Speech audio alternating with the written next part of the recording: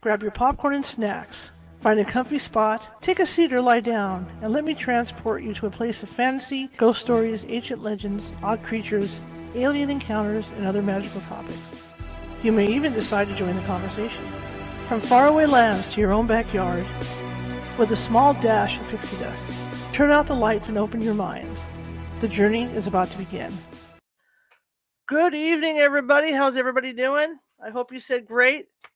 Another day. Wow, we got a great show for you today. My name is Charlotte. I'm going to be your host for the next hour, and I'm also the owner of the California Haunts Paranormal Investigation Team based out of Sacramento, California. We are 45 strong up and down the state of California, which means if you have a paranormal need or you think you might have a paranormal need, we can get to you. It might take us a while because the state's an awfully big state, but we will make it a point to come out and assist you any way we can. Anyway, just a quick reminder, if you're watching from Facebook today and you like what you see, please be sure to hit that like button. And if you haven't done so already, please be sure, let me get this moved over a little bit. Please be sure to hit that follow button. And you can either follow my personal page or you can follow the California Haunts Ghostly Events page. And if you're watching from YouTube, there's my direction. I did it. First try. If you're watching from YouTube, there's that little ghost in the bottom right-hand corner on your screen, and click on that, and a red subscribe button will pop up. And if you haven't done so already, please be sure to subscribe. I have over 490 videos sitting over there, all different topics, and I think you'll find something that you like. And of course, as you're watching this, if you like what you see, please hit the like button or whatever reaction button you want to hit. Just be nice. Okay. Well, if you want to continue to follow me, I'm also on Instagram, and I'm under Ghosty Gal on Instagram. I'm also over at TikTok under California Haunts, which is all lowercase, and of course, Twitter under Cal Haunts. I'm excited today for this guest because I was in England a couple of times, and my cousins, in their infinite wisdom, took me to haunted castles and stuff and all that. And let me tell you, I'm going to tell you something. There's some stories over there. I've been ghost hunting for 25 years here in the States. And when you go to England and Scotland and those areas, it's a totally different ballgame. The ghosts over there have deep stories to tell. And there's just so much history over there and so much heartache and everything that went on. And so there's a lot of stories to tell about ghosts and witches and everything over there. And I tell you, a lot of those stories will curl your toes. So my guest tonight, author Craig Bryant, has stories to tell, and that's what we're going to talk about. Okay? All right, well, let me bring him in, and away we go. Good evening, sir. Hello, how are you? Good, how are you? I'm fantastic, thank you. Thank you very much for having me on. Well, thank you for coming on. Tell me about you, sir. Okay, well, I live in the northwest of England, so to make it a little bit easier to find roughly where I live near a place called Pendle Hill, which I'm sure we'll talk about at some point during this chat. Mm-hmm. If you look for the city of Manchester and sort of go about 25 miles due north, that's roughly where I live. It's in a county called Lancashire. It's quite rural where I live. It's a beautiful part of the country. It rains a lot, so it's very green. We have some fantastic landscapes around here, and obviously an awful lot of history. Ghost stories about witches, all sorts of stuff. I'm an author. I've written 2 books. I also have my own podcast, which is called Paranormal Pendle. And I also have a website as well, which I can give you the website address at the end of the video. Absolutely. And I've also done a few investigations as well, but I'm not really an investigator as such. I'm more of a sort of collector of stories. I'm a interested person in lots of unexplained things. Absolutely, there's nothing wrong with that.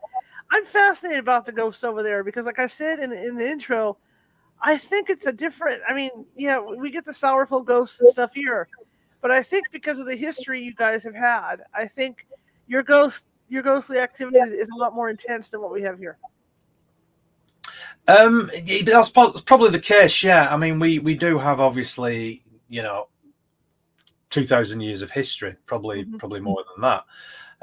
But certainly since the Norman conquest in 1066, we've got 1,000 years of history there, which, you know, we've seen some ups and downs over the years, and you know, we have a lot of very old buildings, a lot of old castles, a lot of old family homes, big family homes that the landowners, you know, the rich people who used to run the country, and some would say probably still do, used to own, and in fact some of them are still lived in, and so because of the history, and you know, because of the length of time that a lot of these places have been around, we do seem to have an awful lot of very haunted places, and Lancashire itself is an interesting county because there is a lot of history in Lancashire. It goes back a long way, you know, like I say, about at least 1,000 years. There's been people living and initially farming in this area, and then of course it was really where the Industrial Revolution started.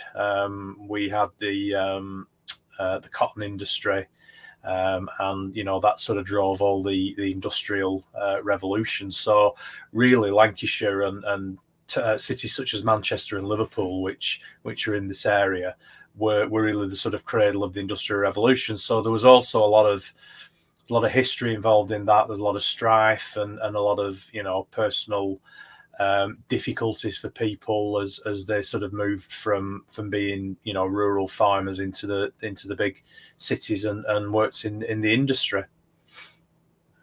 Can you tell me a couple stories? Obviously, you've written these books, and how long did first off, how long did it take you to start researching this stuff, and what got you into it? Well, the first book really is a collection of stories that are my own personal experiences, and also experiences of friends and family. And people that I'd sort of met along the way whilst I was researching the books. So there are two books. That the one that's on the screen at the moment is the second book that I wrote.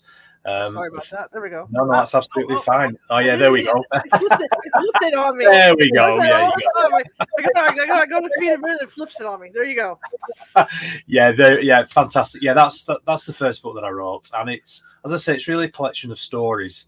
I can give you a couple. The reason why it's called The Shadow Man of Accrington. Accrington is a small town not too far away from where I live now, quite close to Pendle Hill. But it's the town that I grew up in. I was born there, grew up there, lived there till I was about 35, 36, something like that.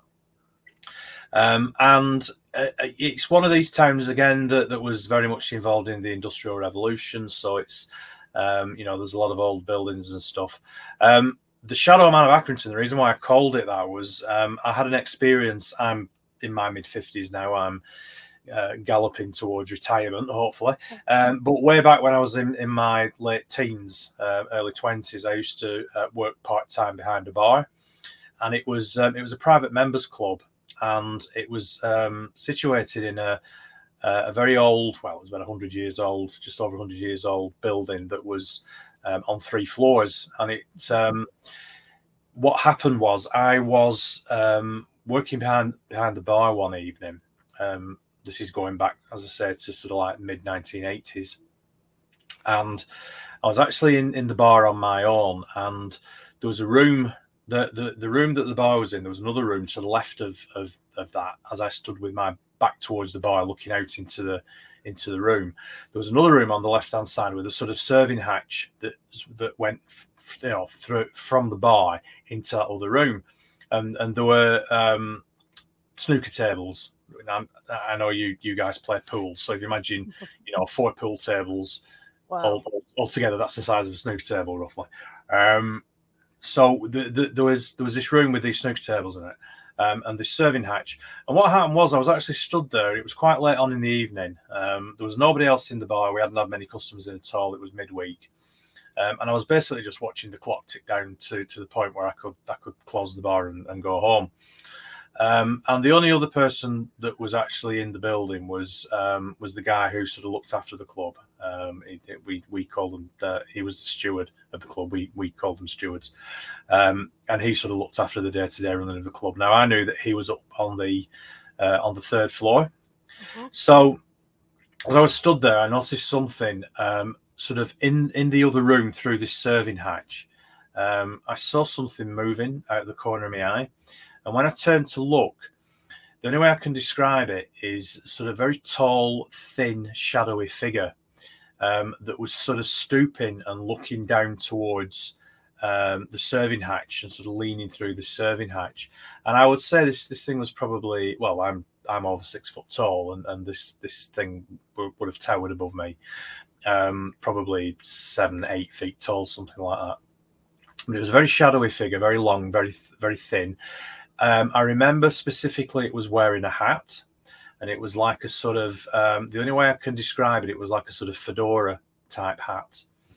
And there were no features. There were no. It wasn't wearing any clothing or anything. It was just simply this dark shape, this dark outline that was quite solid, but there was no definition to it at all. And it sort of leaned over, and I could see it put its hands on either side of the bar, and it was leaning through this serving hatch, and it stayed there for probably 3 or 4 seconds, 5 seconds maybe, and then it just disappeared. So obviously I was really quite, taken aback at this point. And we had an internal phone system. This was in the days before mobile phones. So we had an internal phone system, and I picked up the phone, dialed the third floor, knowing that he was called Bernard, this guy. I knew that he was up there. And he picked the phone up, and I said, can you come down to the bottom floor, please? I said, something really weird's just happened. So he said, yeah, I'll be down in a minute. So anyway, about 30 seconds later, he came down. I could hear him coming down the stairs. And he came into the bar, and he walked in, and he looked at me and he said, you look like you've seen a ghost. And I said, well, strangely, you should mention that. I think I just have. And he said, oh, all right, you've seen it as well, have you? And I said, what do you mean? And he said, strange shadowy figure in the snooker room. Quite a few people have seen it. He said, I've seen it several times. And he said, there's been people who've worked here over the years whilst I've been here who've seen it, immediately put the coats on, left, and never come back. Now, it didn't have that effect on me because I was more curious as to what it was. And I'd always believed in ghosts. My grandfather used to tell me ghost stories when I was a little boy. So I've always been interested in ghosts. And it was only many, many years later that I came across a radio station. I think it was Art Bell, actually. And I came across a recording, and he was talking about the shadow people, the shadow man or the hat man. And it was only at that point that I realized that what I'd seen all those years ago was probably, what we now term this phenomena, which is known as the shadow man or the hat man. So that was something that stuck with me for a long time. And that really was the sort of genesis of why I wanted to write the book, because obviously I had this story. So I thought, right, okay, well, I've spoken to other people in the past who've told me stories about different experiences they've had. My wife used to live in a very old farmhouse. It was it dated back to the late 1500s, so it was a very old farmhouse. They had a resident poltergeist. The whole family knew about it. Used to pay particular attention to my sister-in-law, my wife's younger sister. Used to bang on her door in the middle of the night, and she used to shout and tell it to go away, and it would. It'd stop. They used to hear it walking across the floor, slamming doors, moving objects. There was one occasion where Sarah's grandfather, who's no longer with us, but when he was with us, he told me this story several times, where he poured himself a glass of whiskey, and he turned to look at something on the TV, and when he turned back, the whiskey glass was levitating across the room in front of him, and then dropped to the floor. And in fact, Sarah's grandmother was there as well, so she witnessed it as well. So yeah, and they also had electrical problems as well. The electrics used to go off at random times, and Sarah's stepdad had to go down into the cellar and reset all the switches. It was a very old sort of like electrical system, with big fuses and all that sort of thing. But he used to have to go down and reset it all the time. They used to hear these footsteps, particularly on the first floor landing. Now, she said it was strange because it sounded like very heavy boots, hobnail boots, so sort of like metal soles on stone. But upstairs on the landing, it was all wooden floorboards, and it was only after they'd been there a few years, they had to pull all the floorboards up on the first floor because they had dry rot. It was, as I say, it was such an old property. And when they pulled the floorboards up on the landing, where they used to hear these footsteps marching up and down, there was actually the original stone floor lintels underneath. So that was quite interesting. And when they were actually selling the farm and moving out, every time somebody came around to actually do a viewing on the farm, all the electrics used to go out. So, wow. Whoever he was, well, they were convinced it was a him. Obviously, didn't want them to leave. So it was sort of stories like that, and many others that I'd sort of collected over the years, and it's something that I've meant to do for a while. But writing a book, is quite a labour-intensive process. And it did take about a year for me to write the first book, slightly less to write the second. But they are just a collection of personal stories. There are stories in there that you will not read anywhere else because, they are very personal stories to people who've never told of their experiences before in a lot of cases. And in, certainly in every case, they haven't been put into print. So that's the first book. That's The Shadow Man of Accrington. The second book, The Black Monks of Accrington, is more of a historical. That's the one. Good timing there. That's sort of more of a historical account of, again, the area around Accrington, the town that I was born and lived in. And many of the local stories.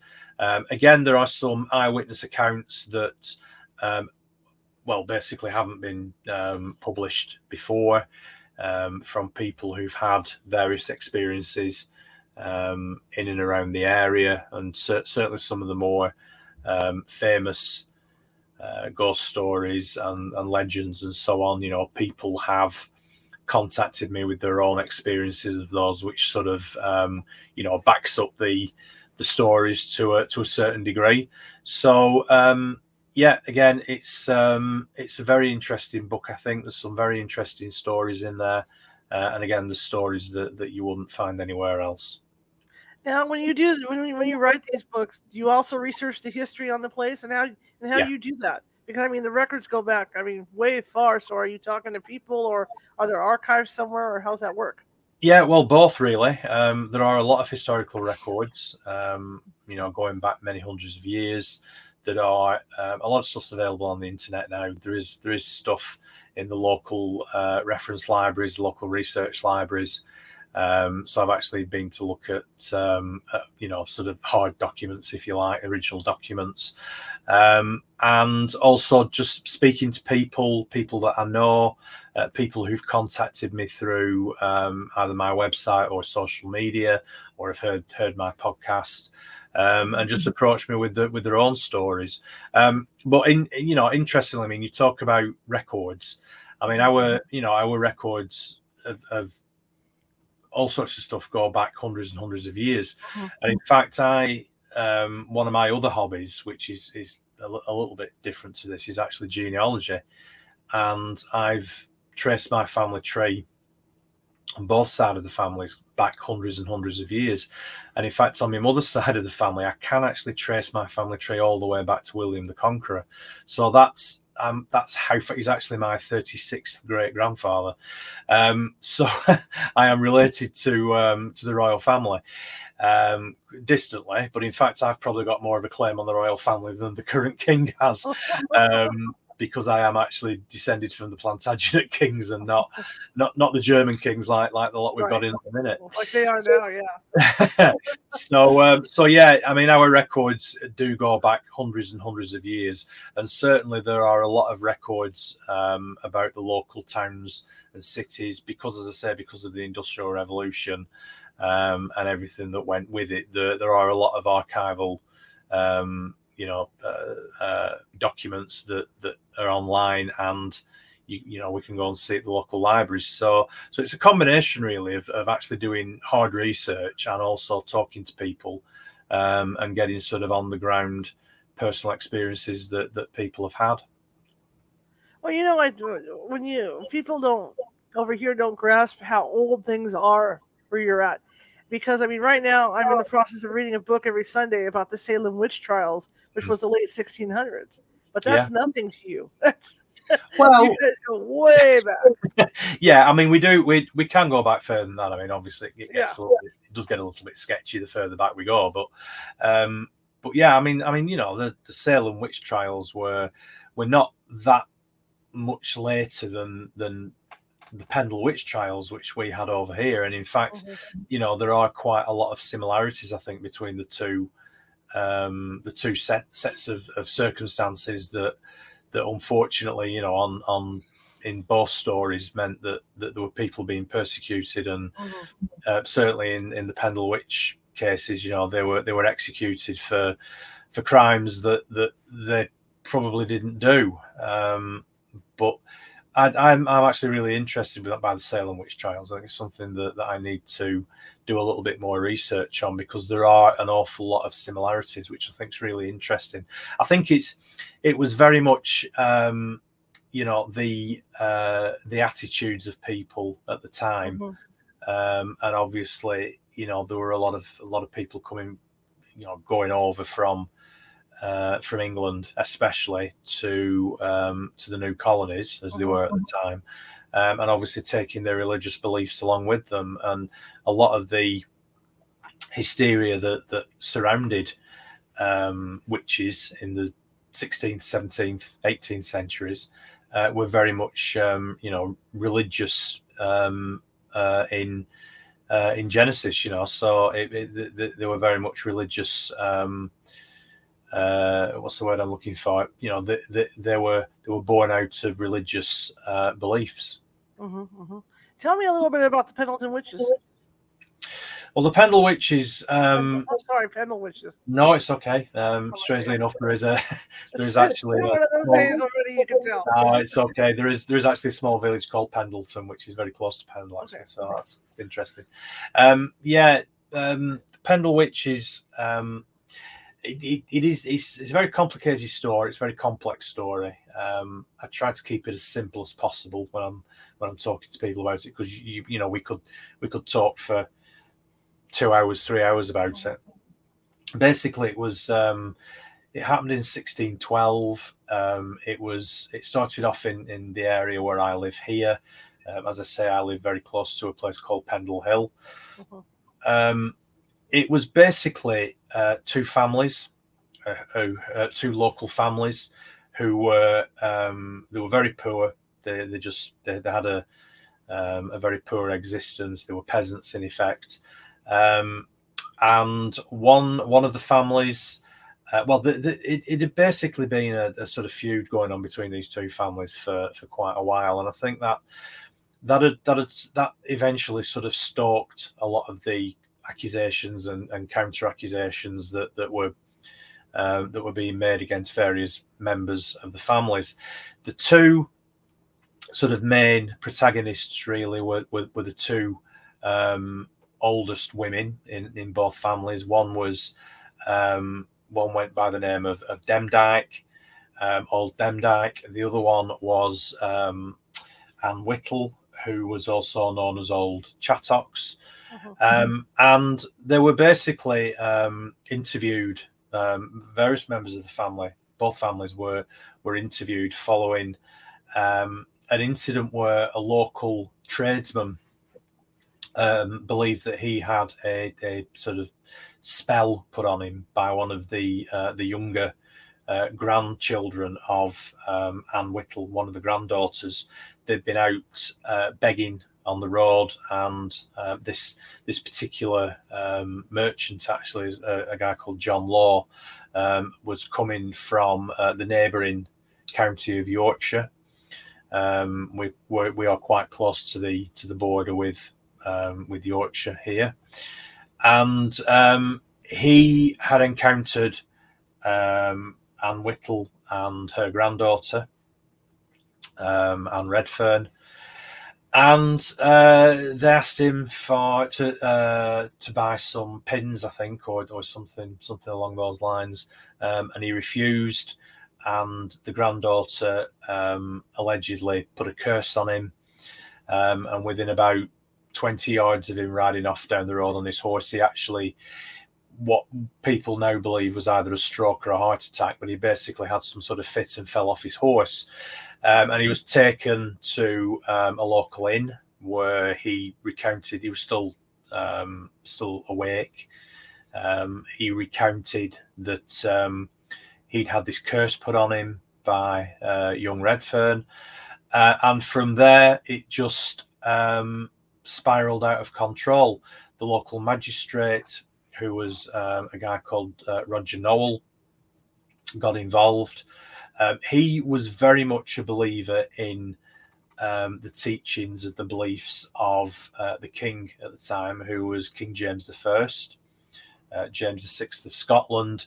He'd succeeded Elizabeth I, because obviously, as you know, Elizabeth I had died without any heirs. So he was the nearest in line for the English throne, even though he was the King of Scotland as well. But he was obsessed with witchcraft. He believed that that there were witches everywhere, basically. He believed that people who didn't attend church were closet witches. He believed that there was witchcraft going on all across the country. He believed that he'd actually been very close to death a couple of years after he came to the English throne. He was crossing the North Sea, coming from Denmark in a boat with his soon-to-be new bride, and they actually encountered a very bad storm, which almost sank the ship, and he blamed that on witches. He believed that the storm had been caused by witchcraft, and he wrote a book called Demonology, which was all about his beliefs around witchcraft and what he expected his followers, the people who also believed in his beliefs, what he expected them to do. It explained how to root out a witch, how to find a witch, how to get confessions out of them, and so on. And Roger Nowell was a local magistrate. He wanted to further his career, obviously. He wanted to basically get into James I's good books in order, to be able to be invited to court in London. The poor guy was stuck up here in the middle of nowhere. In the 17th century, Lancashire was probably not the nicest place to live. A sort of backwater of the country, really, very sparsely populated. So he was probably trying to curry favour with the king. So when he saw this opportunity to interrogate these two families, and the members of these families, and he managed to extract some very bizarre confessions, various things such as causing death of people by making what they claimed were clay figures, and then crumbling them and throwing them into the fire, and therefore causing the death of the person that they were supposed to represent. Cannibalism was another one that they were accused of, being in league with the devil, having familiars. So one of the, I think it was Chattox, said that she had the devil used to come to her in the form of a black dog, and used to suck blood from her, and all this sort of thing. So there was some. They were turning milk sour and turning ale sour and all sorts of stuff. If people didn't, give them what they wanted, and there were a lot of accusations and counter accusations, and eventually there were about 12 of them were taken to a place called Lancaster, which was the sort of county main town. There is a castle at Lancaster, which is it dates back to about 12th century, something like that. If you look online, if you go on Wikipedia or something like that, just put Lancaster Castle. It's a fascinating place, really is. And they used to hold the trials there, the local assizes, as they used to call them. And that's where they stood trial, and they were all convicted of witchcraft, and they were all hanged. So all apart from Demdike, who actually died in the cells while they were waiting for the trial. They were put in the cells for about 3 or 4 months before they actually went to trial. And they were. I've seen the cells. I've actually been to the castle and had a look at the dungeons. You can just imagine how bad the conditions must have been. And so she died before they went to trial. She was one of the elder women. She was in her 80s. So you can imagine, it was must have been quite a difficult thing to endure.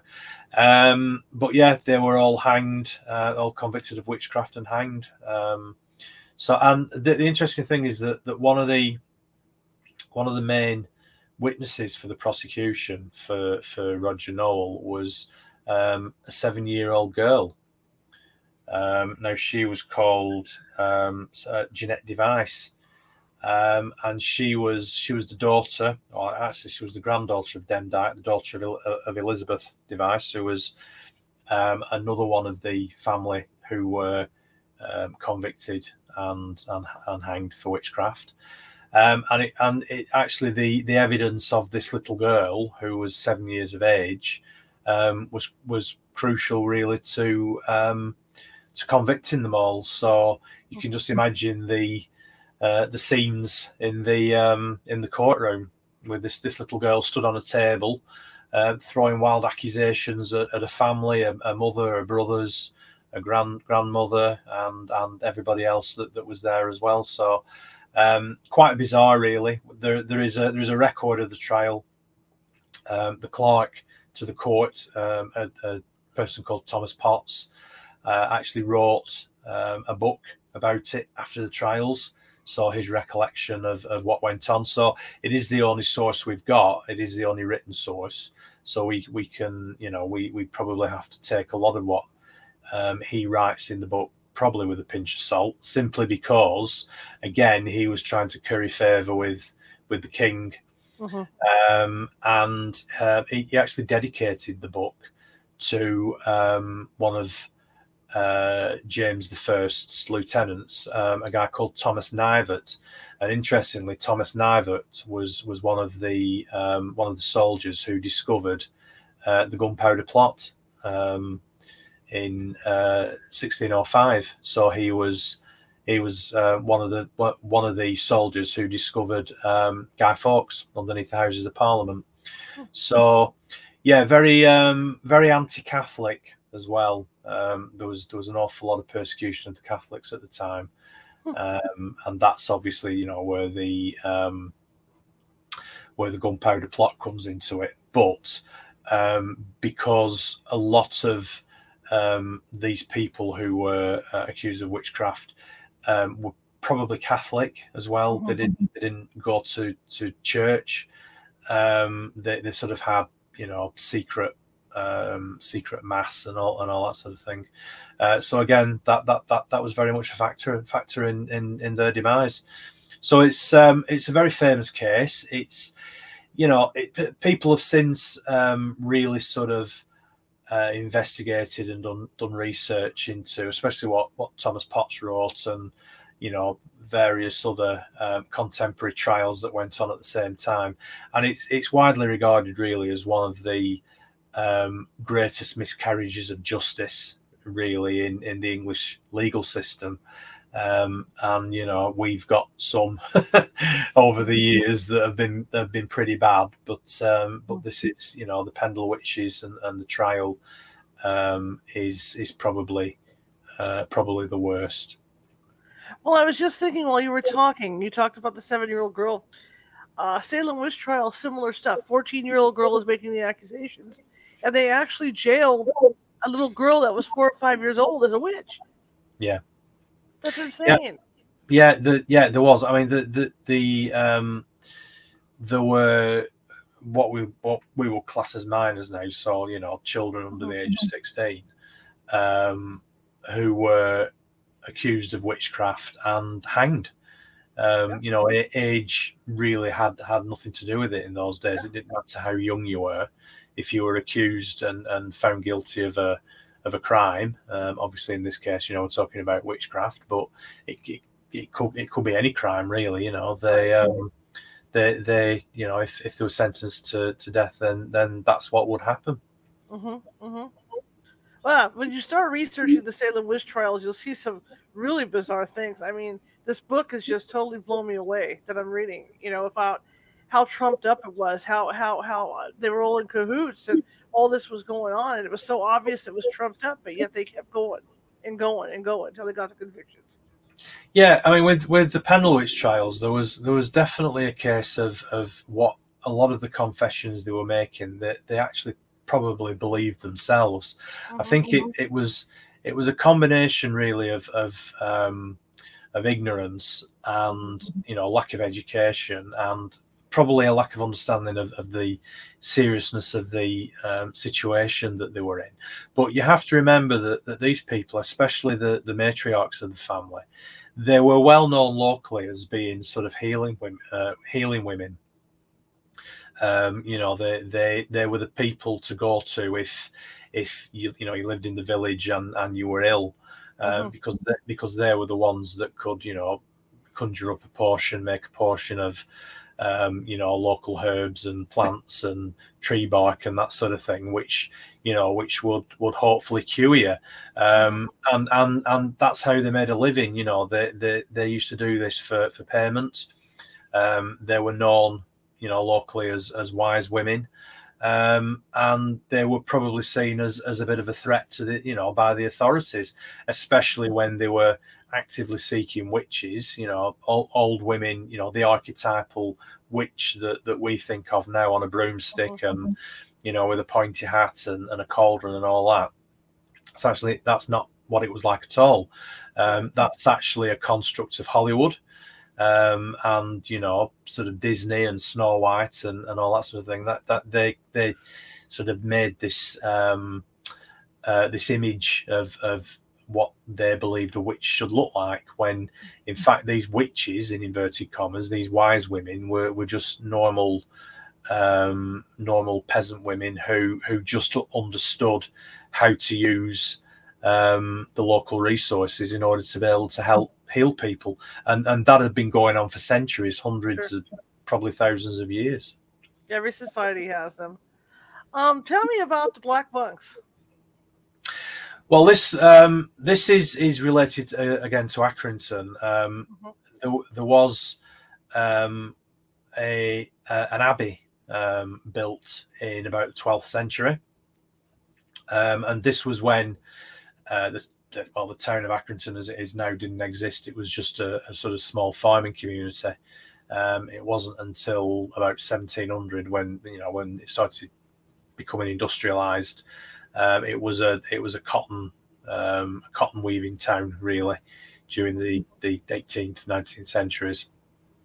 But the legend of the Black Monks is quite interesting. The abbey was built in about, as I said, about the well, actually it was the 11th century. beg your pardon, the 11th century, and it actually it burnt down. It was the records show that it was actually arson by some of the local farmers who were not happy that the monks had built this abbey and had started to take over the land around it. So the farming land that these peasant farmers lived on at the time, the monks were actually stealing the land off them, fencing it off and using it for their own usage. So the local farmers took exception to this, as you would, and according to records, burnt the abbey down. And there were 3 monks were caught inside the abbey and died as it burnt down. And the legend is that the ghostly figures of these 3 monks are seen in the area where the abbey used to stand. There's actually a road in Accrington called Black Abbey Street, and it's the site of where the abbey was, and it's called Black Abbey Street because of the charred, blackened remains of the abbey that were left behind. And there's been numerous sightings of these monks. In fact, I had an email from a guy when I was researching the book. He actually heard me on a local radio station. And I just, sort of said, if anybody's got any stories, please get in contact with me. So he did. He emailed me, and he'd actually had an encounter with this black hooded, ghostly figure one morning whilst he was actually making his way to work, and he was actually crossing some old disused railway tracks, and he saw this figure in the distance. Very early in the morning. He said it was about 5 o'clock in the morning, and it was just coming light, and he was walking down along these tracks as he always did every morning, and he saw this figure in the distance. And he said as he got closer and closer, he said he thought that it resembled somebody who was wearing like a monk's habit. So it had a hood up and a long sort of cloak tied around the middle. And he said he got close enough to it to sort of notice really that there was no face. It was just a black void where the face should be. And he said it just disappeared in front of him. So he was obviously quite shaken up by that. But there have been numerous sightings over the years, and in fact, there's a police station which is built very close to the site of the abbey, and it's a disused police station now, but the building is still standing. And there are actually local ghost hunting groups who regularly go in, because there is an awful lot of paranormal activity happens in this building. And they have seen several times figures of monks walking through the building. So that, as I say, is on it's on the area where the abbey originally was. So that's quite interesting. So there have been quite a number of sightings over the years. And there's a local legend which goes back way back to when I was nothing but a young lad, about a young girl who fell in love with one of the monks, and when her brother found out, him and his friends waited in secret for them when they were meeting, and actually killed one of these monks in front of her. And obviously she was absolutely distraught by this. And the legend is that her ghost is often seen on Black Abbey Street, and she's usually seen holding her arms up in the air, waving her arms in the air, screaming in absolute agony, the fact that she's just seen her lover be killed in front of her. And there are reports, and this is quite interesting. There are reports that if you approach her and you get close enough to her, she actually bursts into flames, which is quite interesting given the fact that she's not actually connected with the burning down of the abbey. So, although I have spoken to people who claim to have seen this actually happen, which is quite interesting. So, I think that's a good example actually of how sometimes legends can sort of become intertwined with each other and sort of create their own legend. But yeah, she's been seen. She's very, very, very famous in the area and has been seen on a number of occasions. What's it like for you, knowing what you know about the area? And let's say you decide to take an evening stroll or a night walk. What's it like for you just to be out, knowing that maybe they're watching or whatever's going on? Well, it's great. I mean, I love this area. It's as I said at the beginning of the video, it's it's a beautiful area. It's very rural, so we've got a lot of very secluded country lanes and fields and moors and hills and rivers and all every type of landscape really you can think of on the doorstep. And there are a lot of local legends, a lot of local ghost stories. Again, they're in both books about this particular area, so around Pendle Hill. And the area around ghostly figures, lots of big cat sightings. We do have a bit of a thing going on around here at the minute with big cat sightings, which is interesting.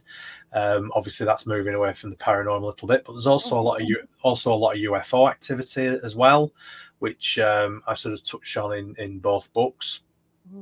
And in fact, Pendle Hill is an area where there have been numerous reports of UFO activities over the years. So it's a very interesting area, and it's just great to explore. It's the sort of place where you can just talk to people, and they will tell you the stories. They will tell you, local legends that you maybe haven't heard before, or ghost stories that you haven't heard before. And there are some absolute cracking ghost stories, really just outside my front door. So I am very, very lucky. What is one of the more scarier stories? One of the more scariest stories. There's the story of there's a river very close to where I live, and there's a road bridge goes over it. And I was told a story by somebody who lives quite close to me that his uncle was down fishing on the river very early one morning, and he noticed that there was a woman and a child walking across the fields towards him and towards the river, and he thought it was quite strange because it was very early in the morning. There was nobody else about. He hadn't seen anybody all morning, and he said that it was also very strange because he didn't expect to see somebody walking across the fields, because there were no footpaths across this field. So it wasn't, you wouldn't normally see people just walking across the field. They'd stick to footpaths and roads and that sort of thing. And he said as she got closer, he noticed that she was wearing quite old-fashioned clothing. He said it looked almost sort of Victorian in the way that she was dressed. And he said that his uncle told him that, to his astonishment, when this woman and this little girl got to the edge of the riverbank, they just carried on walking across in thin air. And they just crossed the river in thin air and carried on across on the far bank, and then just sort of disappeared into the distance. And this was very close to where there is a road bridge now. Now, the interesting thing is, I did some research on this, and again, there's the this research is in the book. That before the road bridge was built, the road bridge was built in 1930, and it's obviously a stone road bridge. Now, the river at that particular point is always flooding. It's always bursting its banks, and there used to be a wooden footbridge where that particular stone road bridge is now. I've seen photographs of it dating back to the 1920s, and this wooden footbridge was the only way to cross the river at that point. And of course, because the river flooded on a regular basis, especially during the winter, because we get an awful lot of rain around here, especially in winter, it was always being washed away. And so eventually they decided that they were going going to build a stone bridge, which obviously can withstand the floods better. But at the time, the wooden footbridge was the only way across. And he was convinced that where he saw this figure of this woman and this little girl crossing the river is where the old footbridge, the old wooden footbridge used to be. So that's quite interesting. It is, and I was just thinking too. See, every time you say stuff, I come up with stuff. I've been on investigations in like old buildings with psychics, and it's funny because they get so into what they're doing that I guess they see it like it was, kind of like you're talking about this footbridge. And I've actually seen psychics literally walk into walls because there was a door there before in this building, way back. Yeah. So yeah, that story about them walking across the river, like that's totally believable to me. Yeah. And another one which is a little less scary, but it's just as fascinating. There was a guy who was walking from the next village, which is a couple of miles away, and he was walking to the village where I live to meet a friend of his in the pub. We have 2 pubs in the village, and he was meeting one of his friends one night. And this particular night, it was absolutely throwing it down with rain, middle of winter, pitch black, really horrible night. And he walked the couple of miles from where he lived into the village and went into the pub, met his friend, and his friend was quite concerned when he saw him because not only was he absolutely drip wet through, but he actually looked quite scared. And when he asked him what was wrong, he said, "Well, when I was walking, because it's as I say, it's very, very rural countryside out here. So he was walking down very dimly lit road, very dark, for a couple of miles. He said he was convinced that something or somebody was following him. And he'd done this walk hundreds of times, never had that feeling at all before. He said he was very unnerved. And so he got himself a very stiff drink, as we say over here.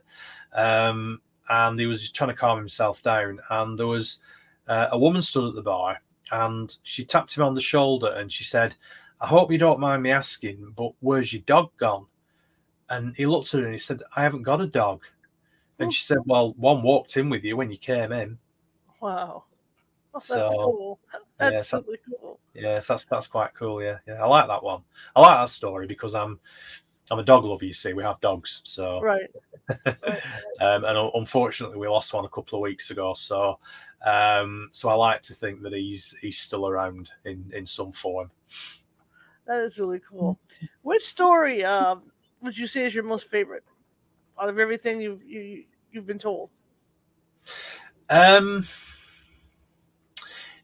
In the first book, there's a story that I was contacted by a lady who used to live in a very haunted house, and there were a number of entities in this house, particularly violent, some of them. I won't go into too much detail because I think it's better if people buy the book and read it. Right, it is a really interesting story. Absolutely. But again, it was historical. It was to do with a coal mining disaster, which had happened close to where she lived, and it turned out that there were disused mine shafts that were, one of them went underneath the road that she lived on. And her house was the particular epicenter of this paranormal activity, which involved the usual slamming doors, heavy footsteps. But it became worse when a kitchen knife, for instance, was thrown at her son, narrowly missed her son. And she employed a medium to go into the house and to try and establish, who was there, how many people were there, and what she came up with, what she managed to contact these spirits was really interesting.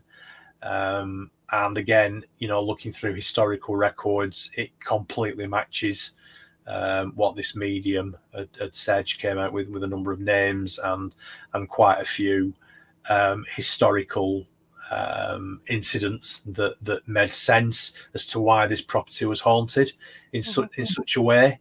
But she was. They lived there for quite a few years, but she said towards the end the paranormal activity was so bad that they actually just had to move out. So yeah, that's a really interesting story, and there was some quite scary, hair-raising things that she said, about their experiences, what they'd had to live through, and that. So yeah, that's probably one of my favourite stories. But I've got loads of favourite stories. There's just so many really that it's difficult to pinpoint one which is the most famous. I think that one's the most intriguing. Let's put it that way. Sounds like it, absolutely. So what's next for you? Well, I'm still doing the podcast. I took a little bit of time off from doing the podcast last year for personal reasons. My mum passed away last year, and I had a bit of a difficult time. But I'm back on the podcast now, so I've got quite a lot of guests lined up for the next 2 or 3 months. Actually, I'm fairly booked up actually, which is nice. I'm doing some research for a third book. It's going to be a little bit different to the 2 that I've written, but it's still going to be very much based around the sort of county of Lancashire. But it's going to focus a little bit on different types of paranormal activity, different types of hauntings, different areas, shall we say, rather than your sort of archetypal haunted house or haunted castle, or it's going to be something a little bit different. So I won't go into too much about that at the minute, but I'm doing some research into that. So hopefully I'll start writing that at some point this year. Fantastic. Well, I want to thank you for coming on. I really appreciate it. It was wonderful. Love to have you on again. Oh my gosh, I could talk for hours about this stuff. Absolutely. Well, yeah, it's been an absolute pleasure. I don't honestly get to speak to many people from across the pond.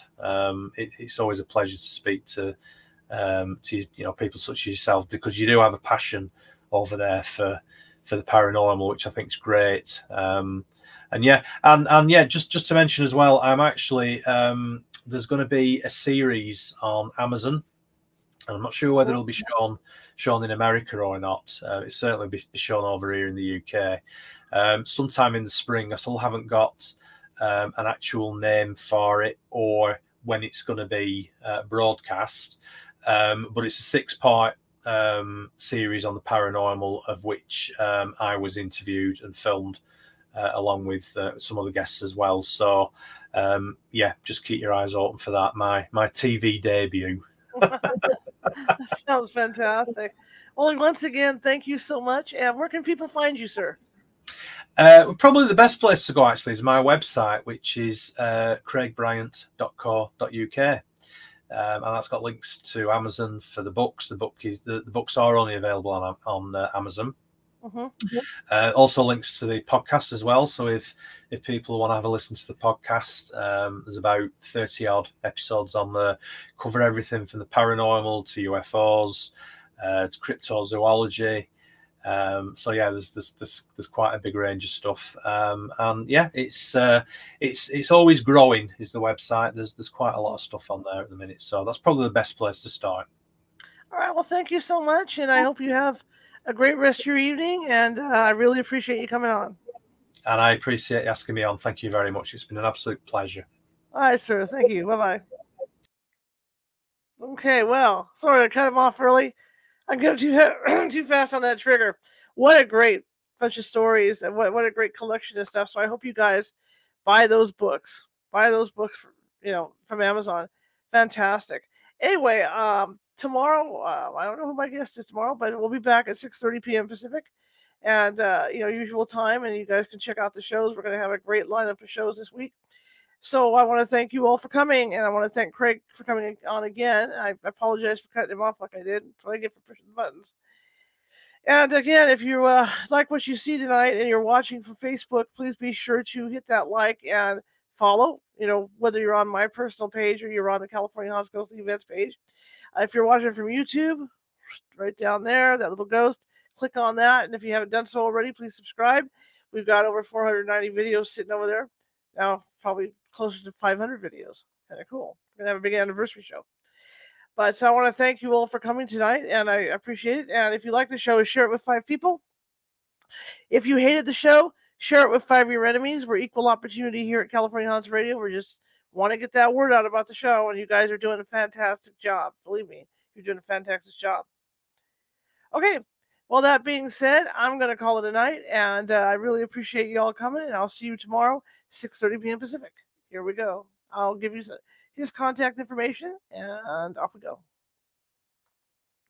Website, craigbryant.co.uk, and his podcast is anchor.fm/Craig-Bryant3. The books are The Black Monks of Accrington,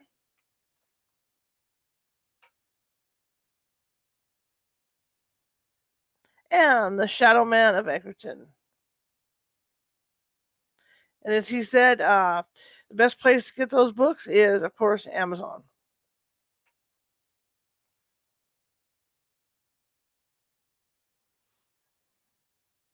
All right, guys, I will see you tomorrow, 6:30 p.m. Pacific.